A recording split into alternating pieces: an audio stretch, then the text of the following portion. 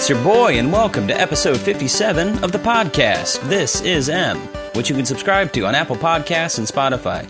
Everywhere you find good podcasts, you'll find this one.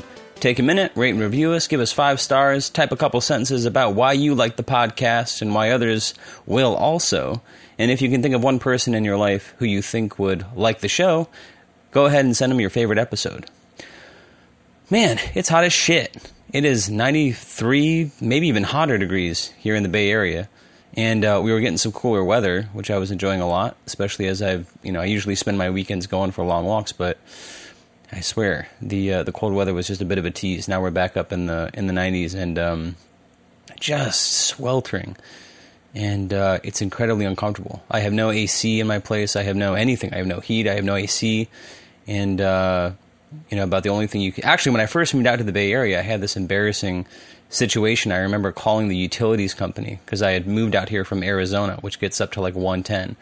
And some people have evaporative cooling. As I'm saying this, I'm saying, what the fuck? We're talking about evaporative cooling on the podcast. But some people in Arizona do have evaporative cooling, which fucking sucks ass. You might as well hang like wet towels in your apartment. It just gets super humid. But that's what some people have. And it's a fucking nightmare. But for the most part, if you live in Arizona, you have to have air conditioning. So when I moved out to the Bay Area, I just assumed it was part and parcel of, really, if you lived anywhere. And I remember calling the utilities company when I moved into my first apartment, and I said, hey, can you guys turn on the AC? And they're like, open a window. And I was like, oh, okay.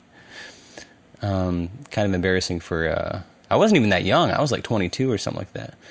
And believe me, I'm not immune to making mistakes now. But as I'm doing this, I'm just like, when I have to do the podcast, I guess what I'm saying is normally I open a window or something, or sometimes I even leave my front door open to just kind of cool down. But as I do the podcast, obviously it has to be quiet, so I have to leave the windows closed. I have to leave the door closed, and I've only been doing this for a couple seconds, and I already feel myself sweating. So I don't know. All that just to say, pretty uncomfortable. And yeah, honestly, it's been a really stressful week. Very busy at work. It's a very busy time for work. It also happens to be midterm time for school. Had a biology exam on Monday. A lot of reading for anthropology, which has actually been probably my favorite subject this semester. And last podcast, we ended up talking about Adam Carolla the whole time, and I remember saying I had all these ideas about art and ritual and religion and just this litany of things I was hoping to get to that we didn't get to. So if we happen to get into it today, a lot of it is really just coming from stuff I've been thinking about with anthropology. But got some tests next week, a lot of math. So yeah, just stressful week. I think a consequence of that though is that I've been watching a lot of movies. And I don't know, I feel like when school starts, there's 2 things that I don't do a lot of, which is, I don't read for pleasure.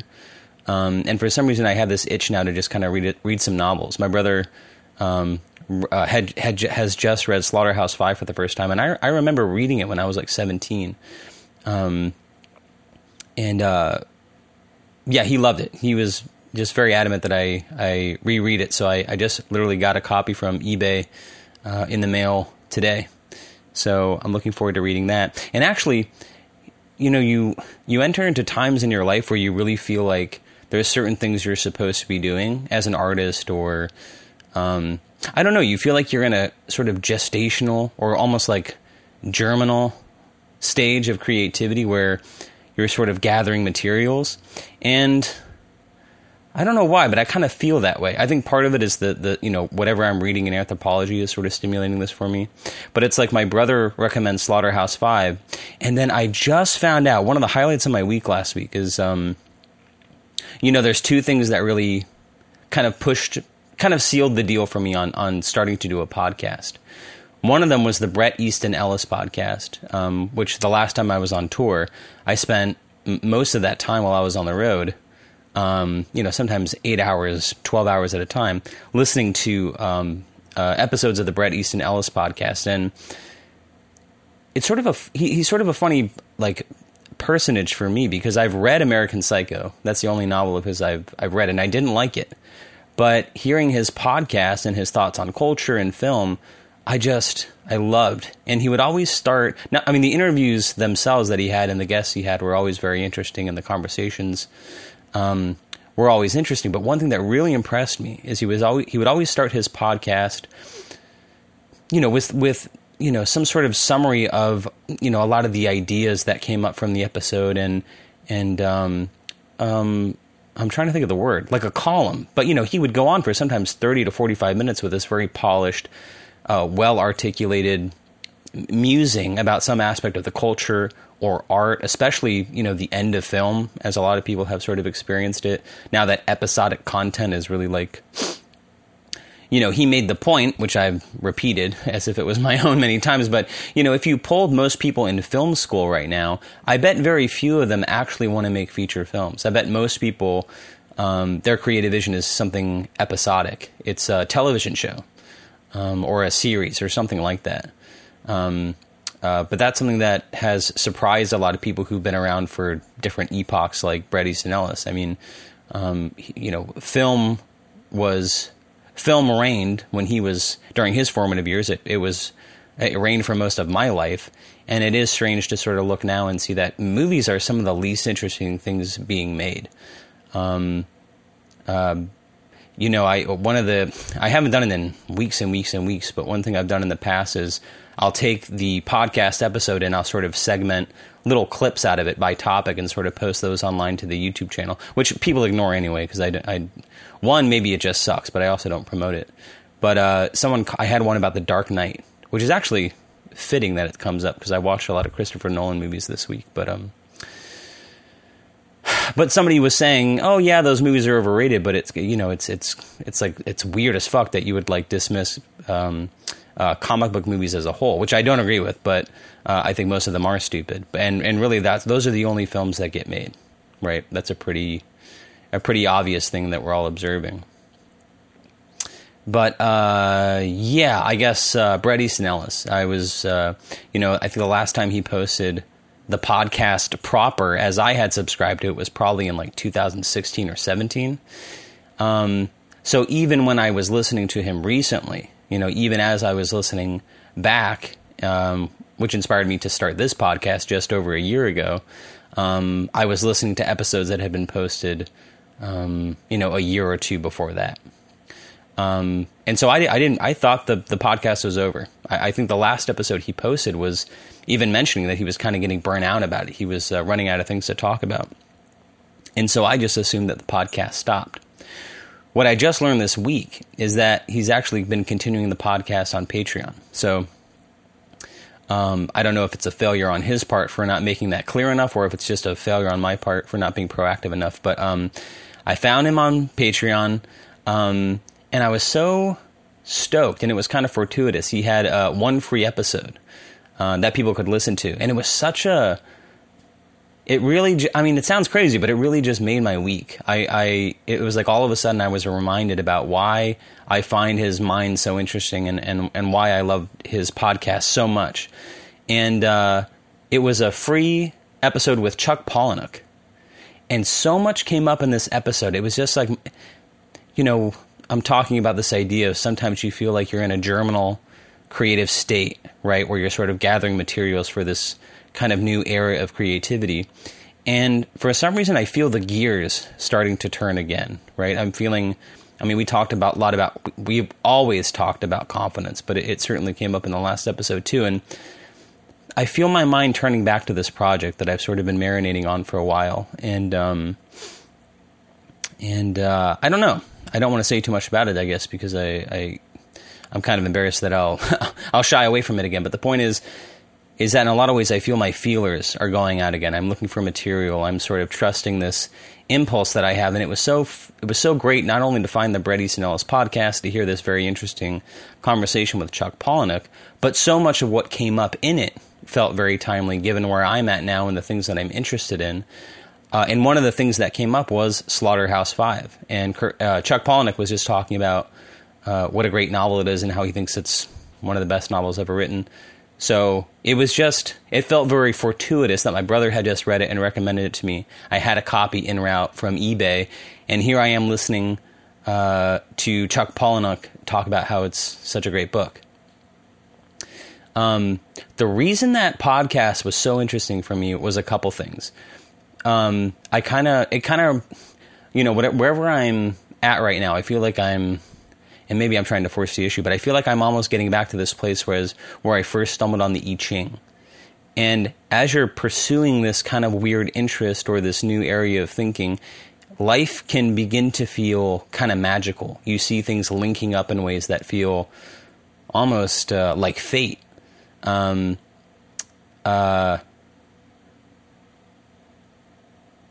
And there's something to that. I mean, the Slaughterhouse-Five thing is one example. Another one is I've talked about a lot of the stuff I've been reading in anthropology has really, it's brought up a lot for me. And one thing is we've been doing a lot of readings from Victor Turner, which it was insane to me to hear Chuck Palahniuk go on and on about Victor Turner and how influential Turner was on Chuck Palahniuk. I'm not going to bore you with the talk about it. You're welcome to Google it, and you can see who Victor Turner was. But this has kind of been the scope of my thinking, right? And we had this reading last week in anthropology from Grimes about rites, initiation rites, rites of passage. And a lot of that stuff came up in Palahniuk also. And so there's a couple things. One, it's weird to feel these kind of like, I don't know, these seemingly separate, unrelated areas are kind of overlapping in what feel like almost too coincidental, right? Like Jung talks about this idea of synchronicity, right? If I was religious, I would see the hand of God in my life, right? I would feel like I was listening to the Spirit, or following the Spirit, or whatever it is. But you do feel like you're following this call, and it's just you have these little nudges or sort of gusts of wind pushing at your back, sort of whispering to you that you're walking in the right direction, right? And just keep following this voice. Just keep seeing where this leads, see where it takes you. But you do have this feeling like you're having these little affirmations that are confirming that you're walking in the right direction. I guess one thing that's interesting about this podcast, though, is, I mentioned that I read American Psycho by Bret Easton Ellis. I almost call him Robert Easton Ellis, but Bret Easton Ellis. And I did not like that book. That was American Psycho was a very formative film for me, right? I forget what movie we were talking about in the last episode, but, when I was really getting into movies, American Psycho was like one of the big movies at the time. That was like very cool. It was considered a serious film, not an art house film, but like, it was more than a movie. It was a film, right? And it kind of had all the makings of like a cool movie at the time. It was a deep character study. It was a bit of a period piece, right? It's set in New York in the sort of late 80s, early 90s, I think, but it felt topical, and it kind of had a weird sort of twist, right? But that was like a very formative film for me. And yet the book I did not like. And so it was one of the exceptional times where I felt like the movie improved on the book. I mean, most times people, they get a lot of currency out of when you mention a movie that's been turned into a book. They get to say, oh, well, the movie's fine, but the book's better. Maybe I should go back and read the book, but I felt at the time, and until I reread the book, I still feel the same way, that the movie is better than the book. I didn't like the book very much. So there's that weird disconnect of, I don't like Bret Easton Ellis's literary work, which is what he's known for the most part, but I love his podcast. And another incredibly formative movie for me was Fight Club. And, it's easy to gush about it, but I really think Fight Club is one of those movies that it just gets better and better the more you watch it, and there's so many layers to it, and it's so deep. And it's, especially now, I think that there's something about that movie that when it came out, I mean, it was good, but it almost feels more relevant now than when it came out for some strange reason. But it's, David Fincher's a serious filmmaker, and I just feel like if you were an author and you could basically wish for how an adaptation of your novel would turn out, Fight Club would be the result. And I guess what the two have in common is that I read Fight Club, the novel, around that time also, and I did not like it. And I actually have a copy of that on the way also, because I want to reread it. Maybe I should reread American Psycho also. But it was so interesting to hear this conversation with Chuck Palahniuk and also be like, you know, the one experience I have of this person's literary work, I didn't like it. You know, I'm listening to two people whose novels I read and didn't enjoy, have both had movies made of their novels that were, I felt, much better than the book they're based on.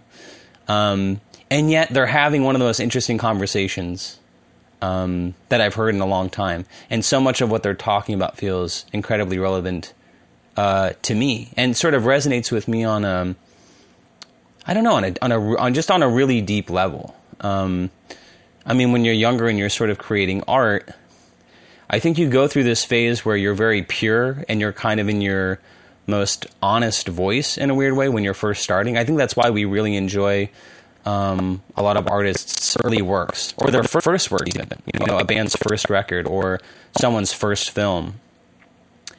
And I don't want to say inevitably, but there is this kind of, for many people, there's this in the wilderness period where they're sort of reconciling either their success or creating, it's almost like once you jump out of the box in whatever way, and that could be in a very big way, on like a very public stage, like as a filmmaker or an author with like a literary success.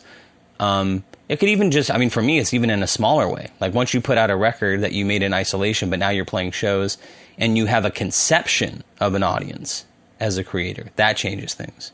I mean, right now we have a fair amount of listeners for the podcast, but I still feel very free. I still talk as if no one's listening. If this audience ever grew, I would anticipate that there would be a period where things got kind of weird for a while. But hopefully what follows after that is, I think you, I mean, frankly, after making many, many mistakes, hopefully there's this sort of return to form period where you kind of reevaluate, you reconnect with, you know, the sources that first inspired you. And in some ways, you, even if you're ignored, even if the sort of public interest has sort of passed, in some ways, I think many people, Jesus, I'm like literally glistening, like wiping sweat away from my forehead and under my eyes and shit. But even if the public interest has passed, I think many people feel in their latter years they're making kind of some of the most interesting or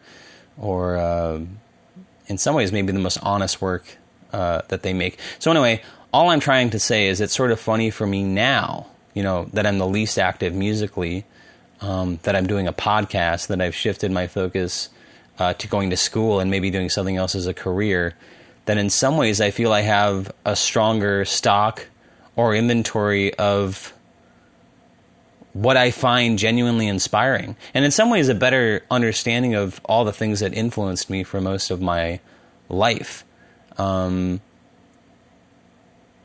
know, I don't know. I don't know if that makes sense, but yeah, it's just very strange to, I mean, this is when things start to get kind of weird, but I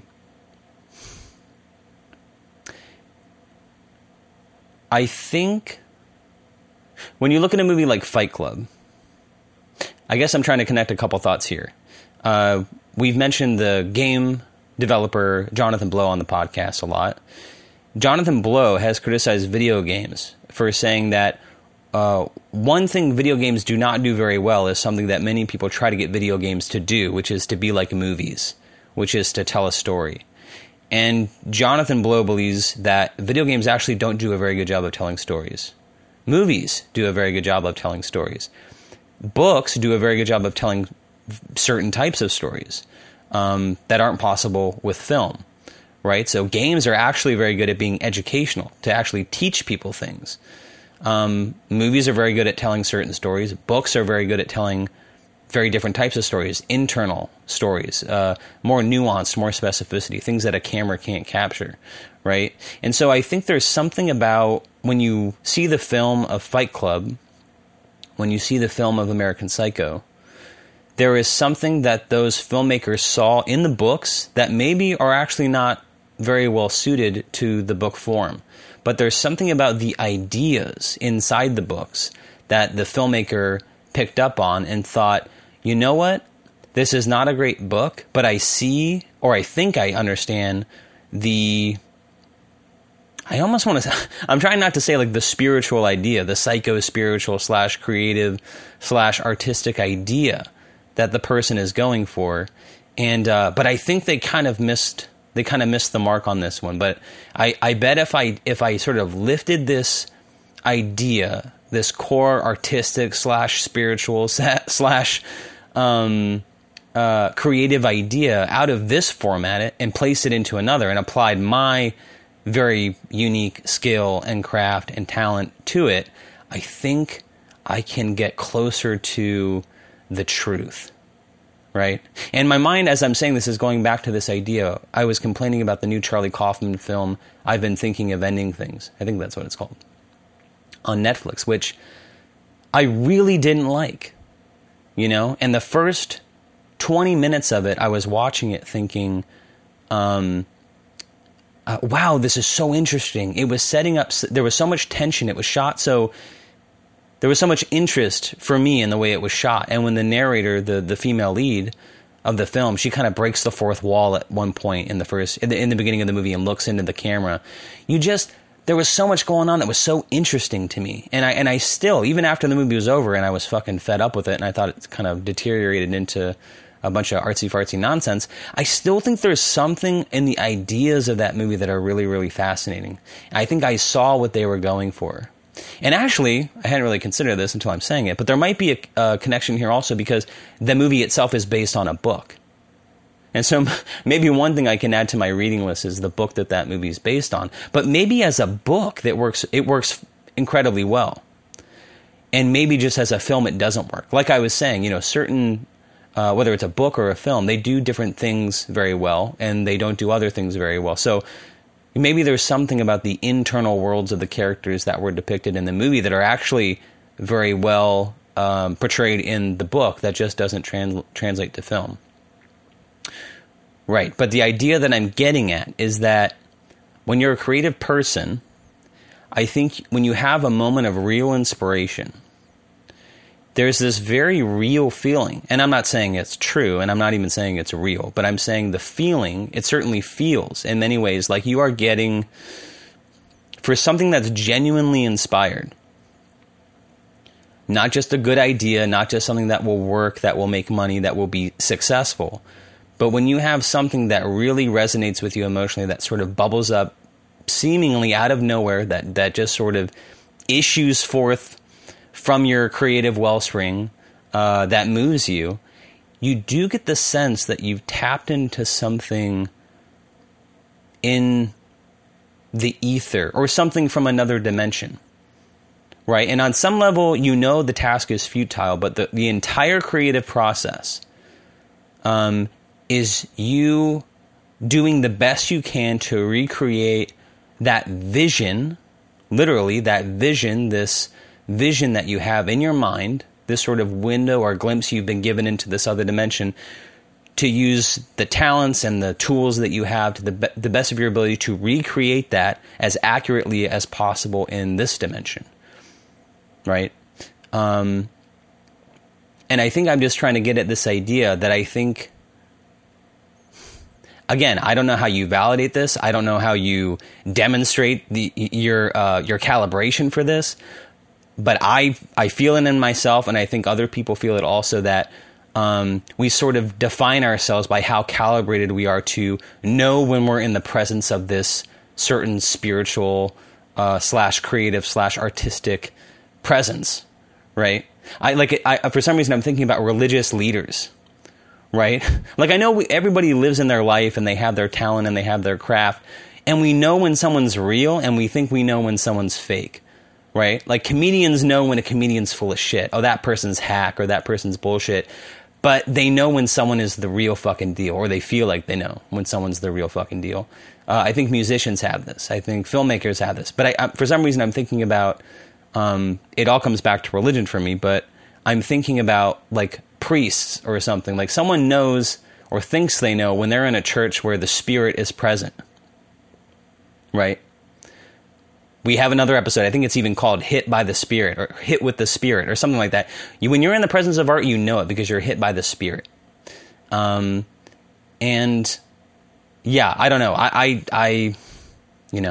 tend to think I'm a type of person who knows when I'm in the presence of art. But there's something about that film. I've been thinking of many things, or I'm thinking of many things that bothers me because I feel the presence of a spirit, right? I feel the spirit in the ideas of the film, but when it's not well executed, when it's not clear, the reason that movie bothers me is because I feel like that filmmaker is in dereliction of their duty.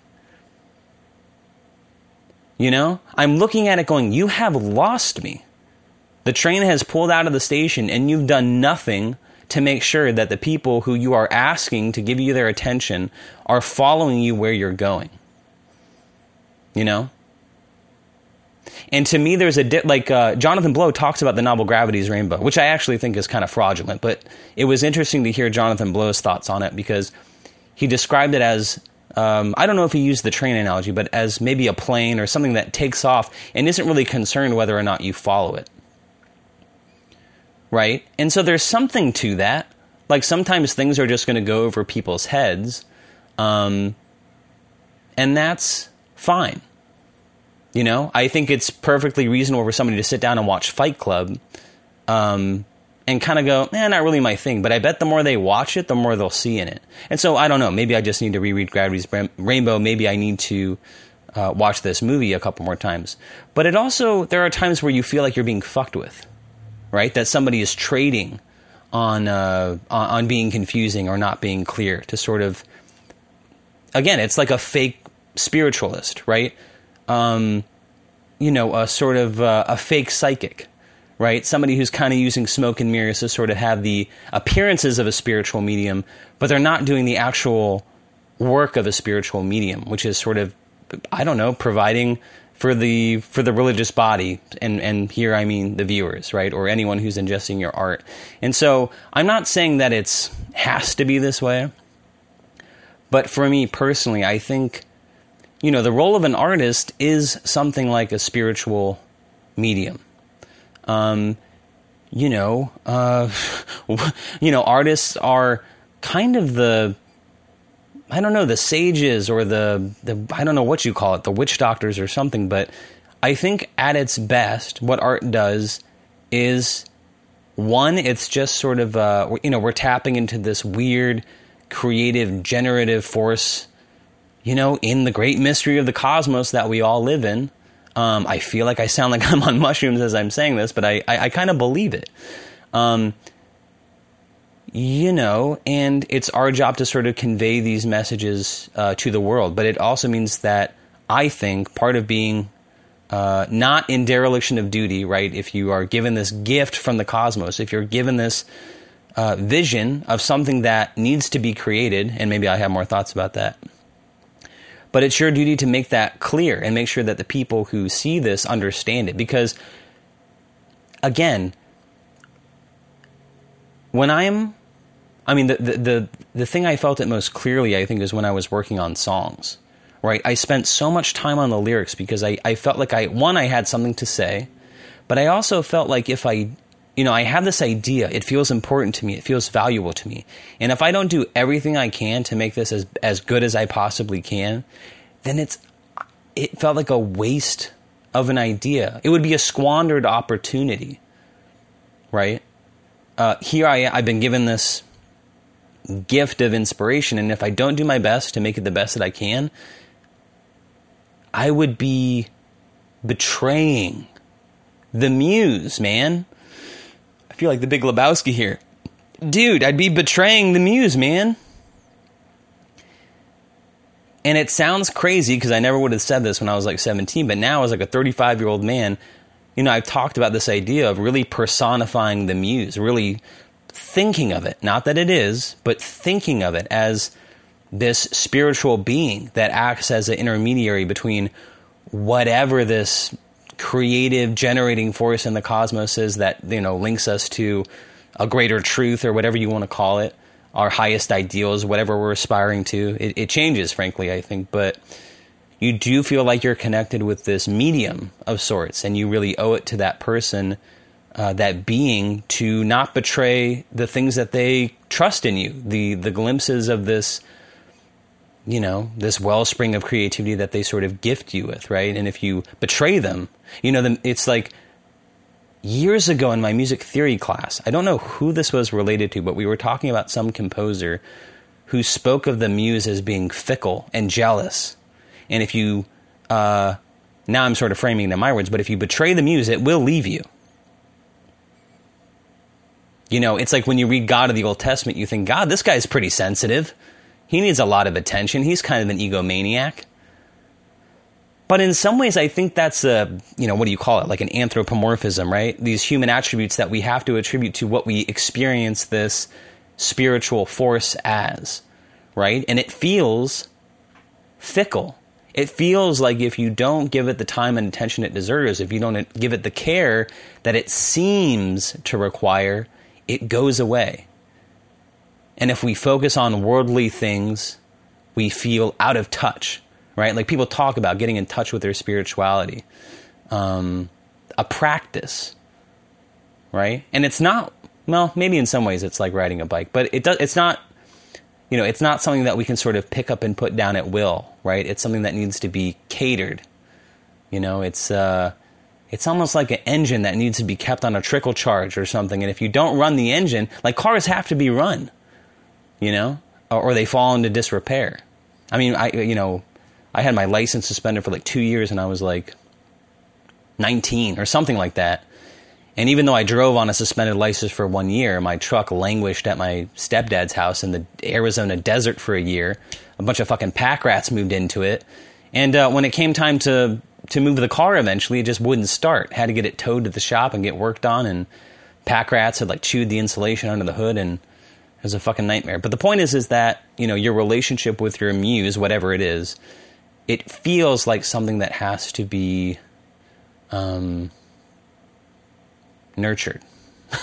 All right, so where am I going with all this nonsense?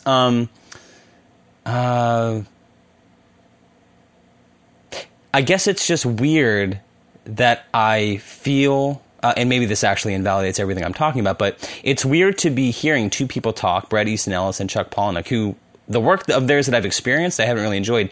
And yet when I hear them speaking, I feel the spirit, And so,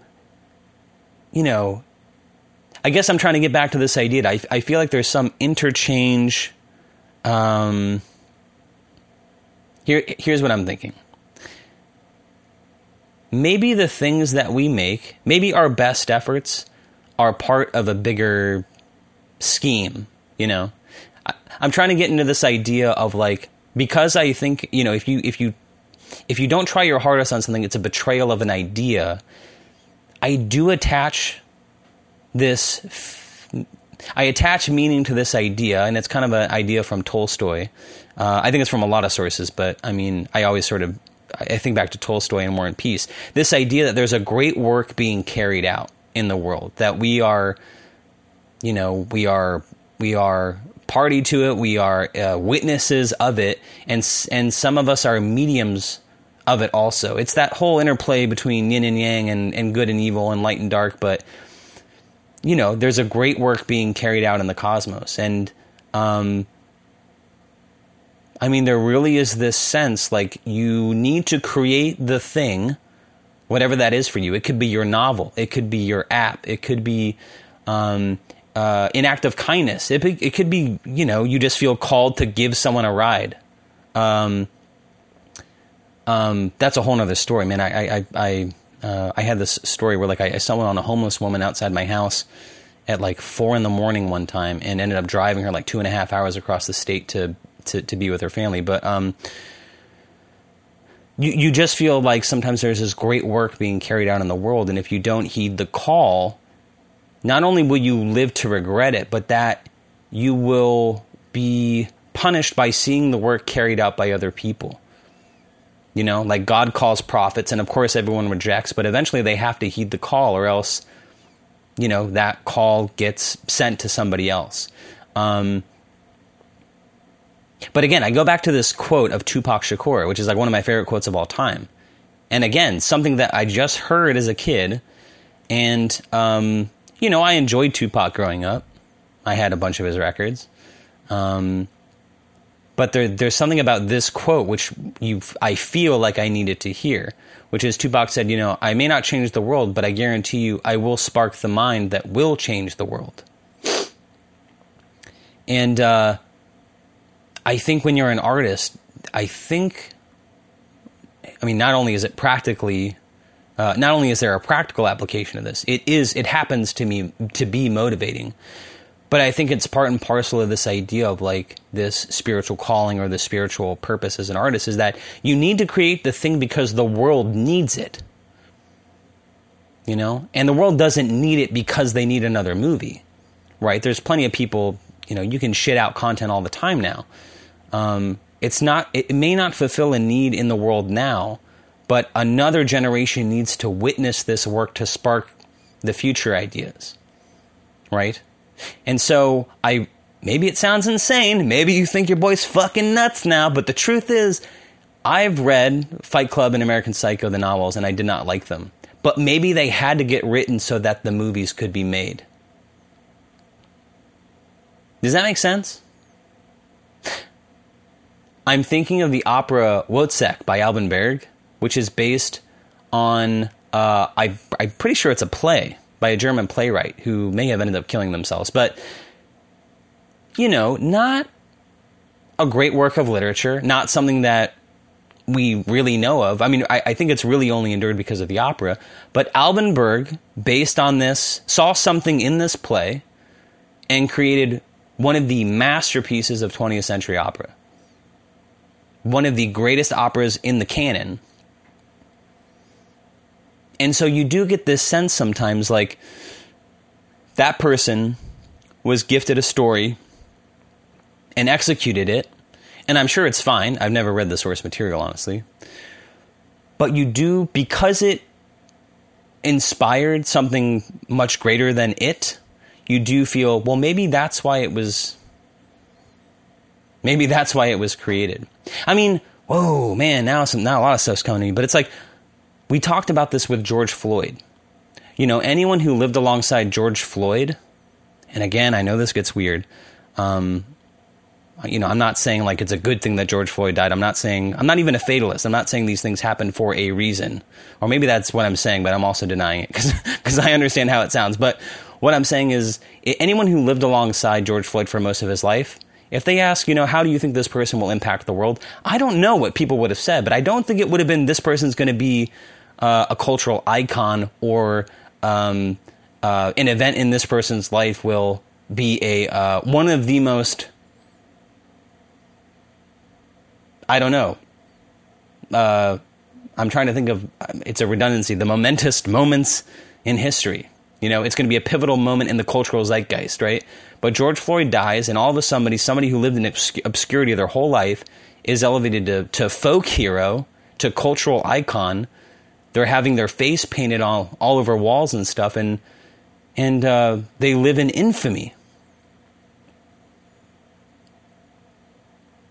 And so you do have this sense that there is some great work being carried out, and none of us really know who we are. I was about to recite a fucking Bob Marley quote at you. It's like, he says, never forget, no youth, who you are and where you stand in the struggle. None of us really know who we are and where we stand in the struggle. Fuck, dude. Isn't it funny? We live in this time now where there's this divide between Donald Trump and Joe Biden, and it's like, it's so funny, and it's so, for people who are outside of it, it seems insane that the Christian right, the conservative Christian right, who fancy themselves religious, they are evil for the most part. And isn't it insane that most people who crack open the Bible and read it, they read about Jesus and they see themselves. Right? They read about Moses and the Jews enslaved in Egypt, and they see themselves. Nobody ever picks up those books or those texts and sees, or even thinks for a second, maybe I'm the Pharaoh. Maybe I'm the Pharisees. maybe I'm a denier of Christ.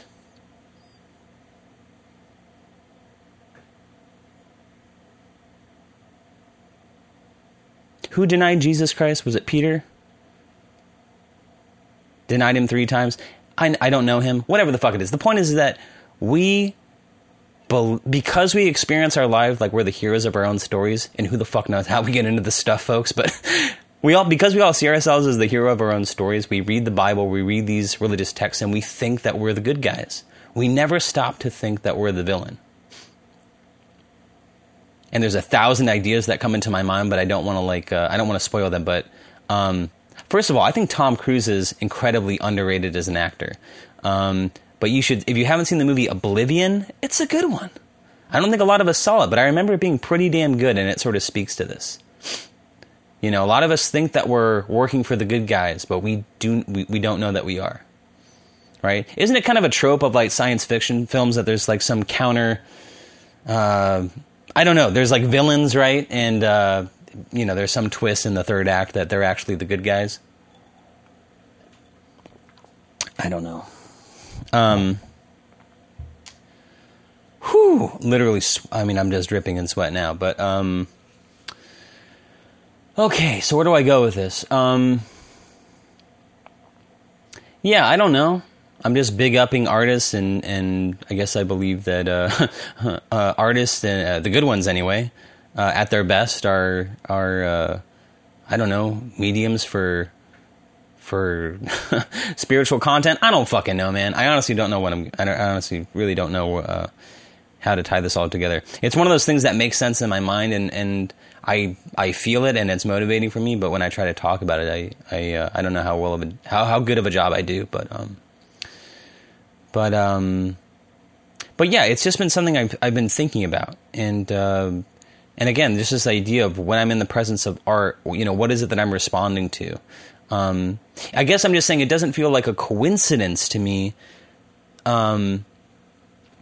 that when I'm reading anthropology and I'm reading Victor Turner, or when I'm reading Chinese philosophy or the I Ching, when I look at the things that have been the most formative on me creatively, without even knowing it. I mean, I really didn't even know it, but when I look back, it's like I see a lot of it is sort of seems to be hanging on a single thread, right? Or at least, even if the output looks very different, it's just interesting to hear Chuck Palahniuk talk and feel like, oh, even though if I wrote a novel, it would not be Fight Club, or it wouldn't even be a novel per se. You do feel like you're playing in the same sandbox. I guess Jonathan Blow, the game developer, is a perfect example. I know nothing about developing games, and yet there's something about his games which speak to me on a very deep level. And it's not something I can articulate. I mean, I feel like as I've thought about it, I'm able to articulate it better. But it's not like they just impact me. I just feel like I'm in the presence of art. And then, of course, when I hear Jonathan Blow talk, I go, oh, a fucking course. This dude is hitting me with the fucking spirit. That's why.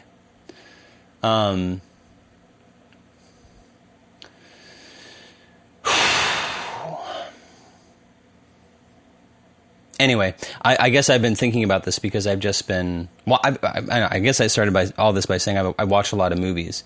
And I watched a lot of good movies this week. I've rewatched some things. I've watched some new stuff. But it all started with Fargo. Fargo, maybe it means that there's this thing when you see things pop up on Netflix that just seem kind of strange. You think, why is that so prominently featured? Like One Flew Over the Cuckoo's Nest is something that I see sort of prominently placed on Netflix right now. And it just makes me think, is Jack Nicholson coming out with a new movie or something? Because you see all these, like Charlie Kaufman films, weeks before I've Been Thinking of Ending Things came out, you would see, Being John Malkovich is on Netflix. Well, why the fuck is that on there? Eternal Sunshine of the Spotless Mind. And you think, they're prepping people for the release of this thing. So it makes you wonder if the Coen brothers have a new movie coming out on Netflix. But I've seen Fargo pop up. And Fargo, again, one of those movies from the late 90s, early 2000s that was just... I think it came out in like 97, 96. But one of the major films of that time period that inspired just a generation of filmmakers. And when you watch that movie, you know you're in the presence of art. It's just It's a beautiful film, and especially as I watched it, I mean, I've probably seen it like 24 times, right? Frances McDormand's character, there's something... Actually, there's kind of a drama that plays out in Fargo that actually plays out in a lot of the Coen brothers movies. And I don't know that it's all of them, but from the time you watch Blood Simple, there is... I don't want to say it's a formula, but there are some themes that the Coen brothers just seem to revisit over and over again. And it doesn't matter if it's a drama or a comedy. You get this... It's usually like somebody has a certain nature. And in the beginning of the novel, they're faced with a choice where they can either stick with who they are or betray their nature, or maybe even just explore some... They're given a glimpse into some area of life based on a choice that they've made that introduces them to a whole other ecosystem of living, an entire world that they were not aware existed, and now they have to kind of navigate it and sort of learn some lesson through it. You see this in Blood Simple. But the one that it really sticks out for is sort of... Well, let's just think through Fargo. I mean, you have William H. Macy's character who basically hires Steve Buscemi and the other guy, who's incredible, I just can't think of his name, to kidnap his wife so that his rich father-in-law will pay a ransom that he can use to pay off some debt he seems to be living with. And Frances McDormand plays... it's set in... is it North Dakota? But everybody has these sort of northern accents, yeah? And so it's comedic to hear people talk because it's sort of... it's a serious drama playing out and people are sort of speaking kind of silly. But she plays a law enforcement officer, a police officer, who's very good at her job and gets very serious. But in many ways, even though she deals with like the underbelly of society, is very idealistic. And you have this William H. Macy character who's sort of descending into evil, right? Is sort of being dishonest, betraying maybe even their nature. I don't know if that's the right way to word it. But you have this constance, right, with Frances McDormand, where by the end of the film, when she's apprehended the criminals after people have died and things have gone haywire and William H. Macy's whole plan has spun out of control and now people are dead and things just get worse and worse and worse. And at the end of the film, Frances McDormand has the surviving kidnapper in the back of her cop car, and she's just incredulous. She can't understand. You know, she says, look at you. People are dead, and all for what? For a little bit of money. Don't you know that there's more to life than just a little bit of money? And she has this line. She says, something like, and all the while, it's a beautiful day. I just don't understand it. And you just realize that Frances McDormand lives in a very different world, and yet it's not naive. It just is. She's a good person who happens to live in a world where people aren't, and it just doesn't make sense to her. But she has to sort of navigate it. Do you know what I mean? It's almost like I don't know. It's almost like Virgil through hell. Or, sorry, Dante through hell with Virgil, right? Or something like that. But yeah, it's somebody exposed to an area of life that they would not see otherwise. I guess the better example for me is No Country for Old Men. And this is kind of like Big Lebowski to some extent, too, right? But in No Country for Old Men, Llewellyn, I think is the character's name, right? He stumbles on some money. When he stumbles on a drug deal gone bad, he steals a satchel of money, and he knows it's the wrong thing when he does it, and it sets his life on a completely different and irrevocably on another trajectory where he's exposed to an entire population of society that he would not have been exposed to otherwise. And yeah, I don't know. Where am I going with all this? I think not that it's not that you're going to be, not that you're going to love this point, but I think it actually, as I watched Fargo, and I was just sort of, like a lot of us do, I was just looking at the Coen brothers on Wikipedia, probably wanting to see if some of their other movies were available. And actually, a few weeks ago, I watched Hail Caesar, which I had never seen, and I think a lot of people didn't think a lot of. So it's sort of like Burn After Reading, some Coen Brothers movies just seem like a celebrity clusterfuck. Like Quentin Tarantino's latter movies feel that way a little bit. They're just kind of a celebrity clusterfuck. And, Burn After Reading felt that way, and I think a lot of people thought Hail Caesar was kind of like that. But I finally watched Hail Caesar. I thought it was pretty good. But I saw that one of them is doing an adaptation of Macbeth. And Macbeth is like my favorite Shakespeare play of all time. We talked about it, and I'm not going to go into it too much, but, when I first heard the story of Macbeth, I felt it in my bones. It's the earliest memory I have, someone just telling me what Macbeth was about, and I felt it in my core. I said, oh, that is for me. That is my shit right there. And I was like in first fucking grade, but I heard the story of Macbeth, and it rocked me. And Macbeth has shadowed me my whole life. And all I'm saying is I don't think it's a coincidence that there's something about the Coen brothers and their work that resonates deeply with me. Movies like Fargo, No Country for Old Men. And it just feels inevitable that one of the Coen brothers is doing Macbeth. I think it's exactly what they would do. Right? I mean, that is what Macbeth is. He encounters 3 witches who tell him that you're going to be the king. Is it King of Scotland? Where the fuck is it? It's a Scottish play, but... they say first you're going to be the Thane, then you're going to be the king. And he says, well, how can that be? The king still lives. And they don't elaborate. But basically, Macbeth solves the problem for them. He says, I guess I have to kill the king. And because he embarks on this, he chooses to do this, it sets his life on an irrevocable path that he can't turn around, and he's tortured by it. But he's chosen. And in some ways, he's gone against his nature. I mean, one thing that comes up in Macbeth over and over again is this idea, oh, man, now we're fucking getting into it. So there's this phrase that comes up, sleep no more, right? They actually use that as the title of this installation in New York. That was like a living kind of loose adaptation of Macbeth that was done in New York City for a while. And actually, dude... the boy who does our music, actually, maybe I shouldn't say this.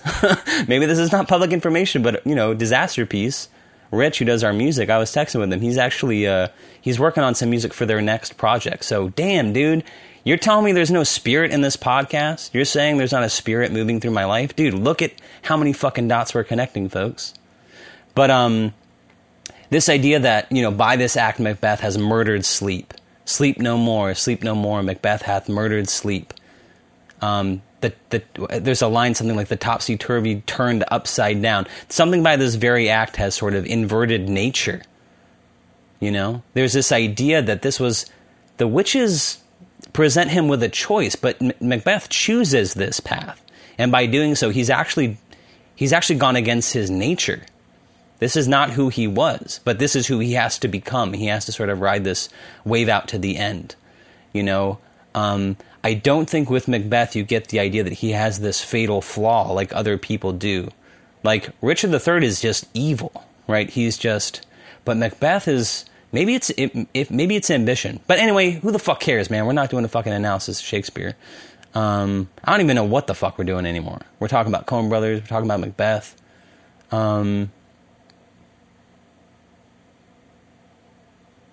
Yeah. Oh, man. I don't fucking know, folks. Movies, Fargo, Macbeth. Sleep No More. So, oh, man. Last night, I watched Insomnia, the Christopher Nolan film, which is actually a remake of another movie, I believe, which I have also seen. I just can't remember what it is. But I remember seeing that movie years ago and thinking it sucked. And actually, you watch it, and it does not feel like a Christopher Nolan movie at all. I mean, not at all. It doesn't at all feel like a Christopher Nolan movie. If you watched it and asked me who the filmmaker was, I never would have fucking guessed, right? But the reason I went back to it is because I think on a recent episode we were talking about Inception. And Christopher Nolan, to me, is just one of those real-deal fucking filmmakers. And I was sort of laughing because I was saying, actually, now that I think about it, I like Memento and Inception, and I had forgotten about The Prestige, which I also think is a great movie. But it was like, I don't like the Batman movies, so that's 3 of his fucking movies I don't like. Interstellar was like, which I actually rewatched. Which, again, the ideas are fucking spot on. The spirit is looming over Interstellar. It's just, it's what makes, as great as Inception is, as powerful as it is, and I still think it's a categorically great movie. The ideas, and I think the impulse is good. I think it's Christopher Nolan trying to be clear. I think Christopher Nolan is aware that I'm dealing with some complicated topics that I need to make sure you understand so that you're on board for this film, so that I don't lose you. Like, I think Christopher Nolan is right in that if you want to err on the side of clarity, right? So a bit of what makes Inception hard to rewatch is the amount of exposition there is. So much of the dialogue is just explaining to the audience what's going on. And Ariadne, is it Jennifer Page? Oh, what the fuck's her name? I couldn't remember last time either. She acts as, like, the audience. Like, things get explained to her character, and of course, she's us. She serves that sort of narrative function, right? So it gives characters an excuse to explain things so that the audience can understand it. I also think she may operate on a deeper level in the movie, which, shit, I hadn't made this connection. Maybe that's the audience also. Whew! Anyway, what was I saying? Rewatched Interstellar. The ideas are there. It's a fucking deep movie, right? About time and choice. Really, it's powerful, but it's hard to watch because the writing sort of is a little overambitious. It's a little ponderous, and it sort of overreaches. It doesn't really earn what it's going for. You know what I'm saying? So two things. I went back and I watched Insomnia, which is not great. It's fine. Al Pacino's kind of walking through that movie. Robin Williams is strangely cast, right? It's just a weird movie. I don't know. I bet if we heard from Christopher Nolan, he would have ideas about what that movie is and why it turned out the way it did. But the fucking movie that I watched that fucking blew my mind was Dunkirk. I got off work at midnight on, like, Tuesday night, and I probably piddled around for, like, 20 minutes, kind of brushed my teeth, maybe took a shower. And I started watching Dunkirk, and I fucking watched the whole movie. That movie, I don't know why I thought it came out and didn't do well. Maybe it didn't do well, but I thought, like, it wasn't good. Like, I thought the consensus was that it was not a good movie. Dunkirk... I mean, Memento is something special, and I think The Prestige, there's something special about that film also. And I think Inception's phenomenal as well. Memento, of those, I don't know, maybe even The Prestige even, they're just fucking great movies, right? And Inception's a phenomenal movie. But there's something about Dunkirk, and I think, in a way, it's because it doesn't have to navigate the high concept, right? It's just sort of it's a war movie. But there's something about it that is so fucking perfect. And it does a few time things where it sort of cuts back and forth in time. But it's like, it doesn't, it's not like other war movies where it gets really mired in having to, explain the environment that the war is taking place in. I think if you're kind of aware, you kind of, you hear like, oh, it's the English and the French and the Germans, and you understand, oh, okay, I know what time period this is taking place in.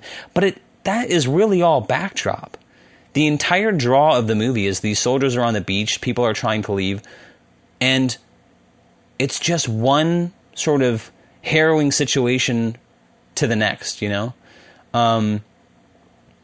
I mean, it feels a little bit like what Saving Private Ryan felt like for people who were alive when that movie came out. You just go, none of us had seen a movie like that before. It just made, as far as war films go, it just made you feel very different. And there's something about Dunkirk that does that also.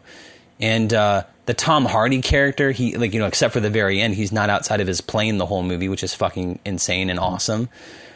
But it's so tense and it's so hard to watch. And it just does such a beautiful job of building expectation and many times giving you what you think is going to happen, which is satisfying, but also going in directions that you never could have expected. And even though there's some weird casting, like Harry Styles, and it's weird to see Kenneth Branagh in a movie, speaking of Shakespeare, but it is weird to see Kenneth Branagh in a movie again. But It's fucking incredible. And so, I don't know. If you're looking for a good movie to watch, if you had to watch one thing, I would say watch Dunkirk. I mean, it's fucking incredible. It's one of those movies that you watch, and once you've seen it, you kind of wish you could see it for the first time again. You know, because it's certainly a movie I'll rewatch, but I wish I could see it for the first time again. You know, and there's not a lot of movies that give you that. You know, it's weird. It's weird for me to be sitting here gushing about Christopher Nolan and talking about him seriously, because I think I would bet most people that would be kind of dismissive of Christopher Nolan. Like he makes blockbuster films, and I bet like people in film school would just talk about how shit he is, right, or how hack he is, and how there's like real filmmakers out there. But for me, and I even see this with like my favorite bands, like the most influential bands for me have been bands like Radiohead, have been even bands like Kings of Leon, which were fucking huge. Now, to be fair, your boy was fucking down with Kings of Leon before anyone was, but I was not surprised at all that they became famous. You know? For me, the mark of success is managing big ideas and with clarity and making them accessible to people. And I think in some ways, maybe this is a bit of a stretch, but I'll say it anyway. I think Christopher Nolan kind of fulfills the role of what I think an artist should be, which is they are of the moment, they handle big ideas, they communicate big ideas, and they're not, what's the word I'm looking for? You know, they don't hit you over the head with them. It just is a part of the environment, right? And you could be as entertained by Dunkirk as you could be contemplative about it. You know, Inception's not a movie you have to think deeply about. You can just enjoy it. But if you want to look for deeper things, you'll find them. You know? And in a way, again, I go back to the game The Witness by Jonathan Blow. You can play the game and just enjoy it. But if you're paying attention, and if you're receptive, and a lot of it is just sort of based on who you are as a person, you might notice something that if you dare to pursue it, will open up an entire world for you.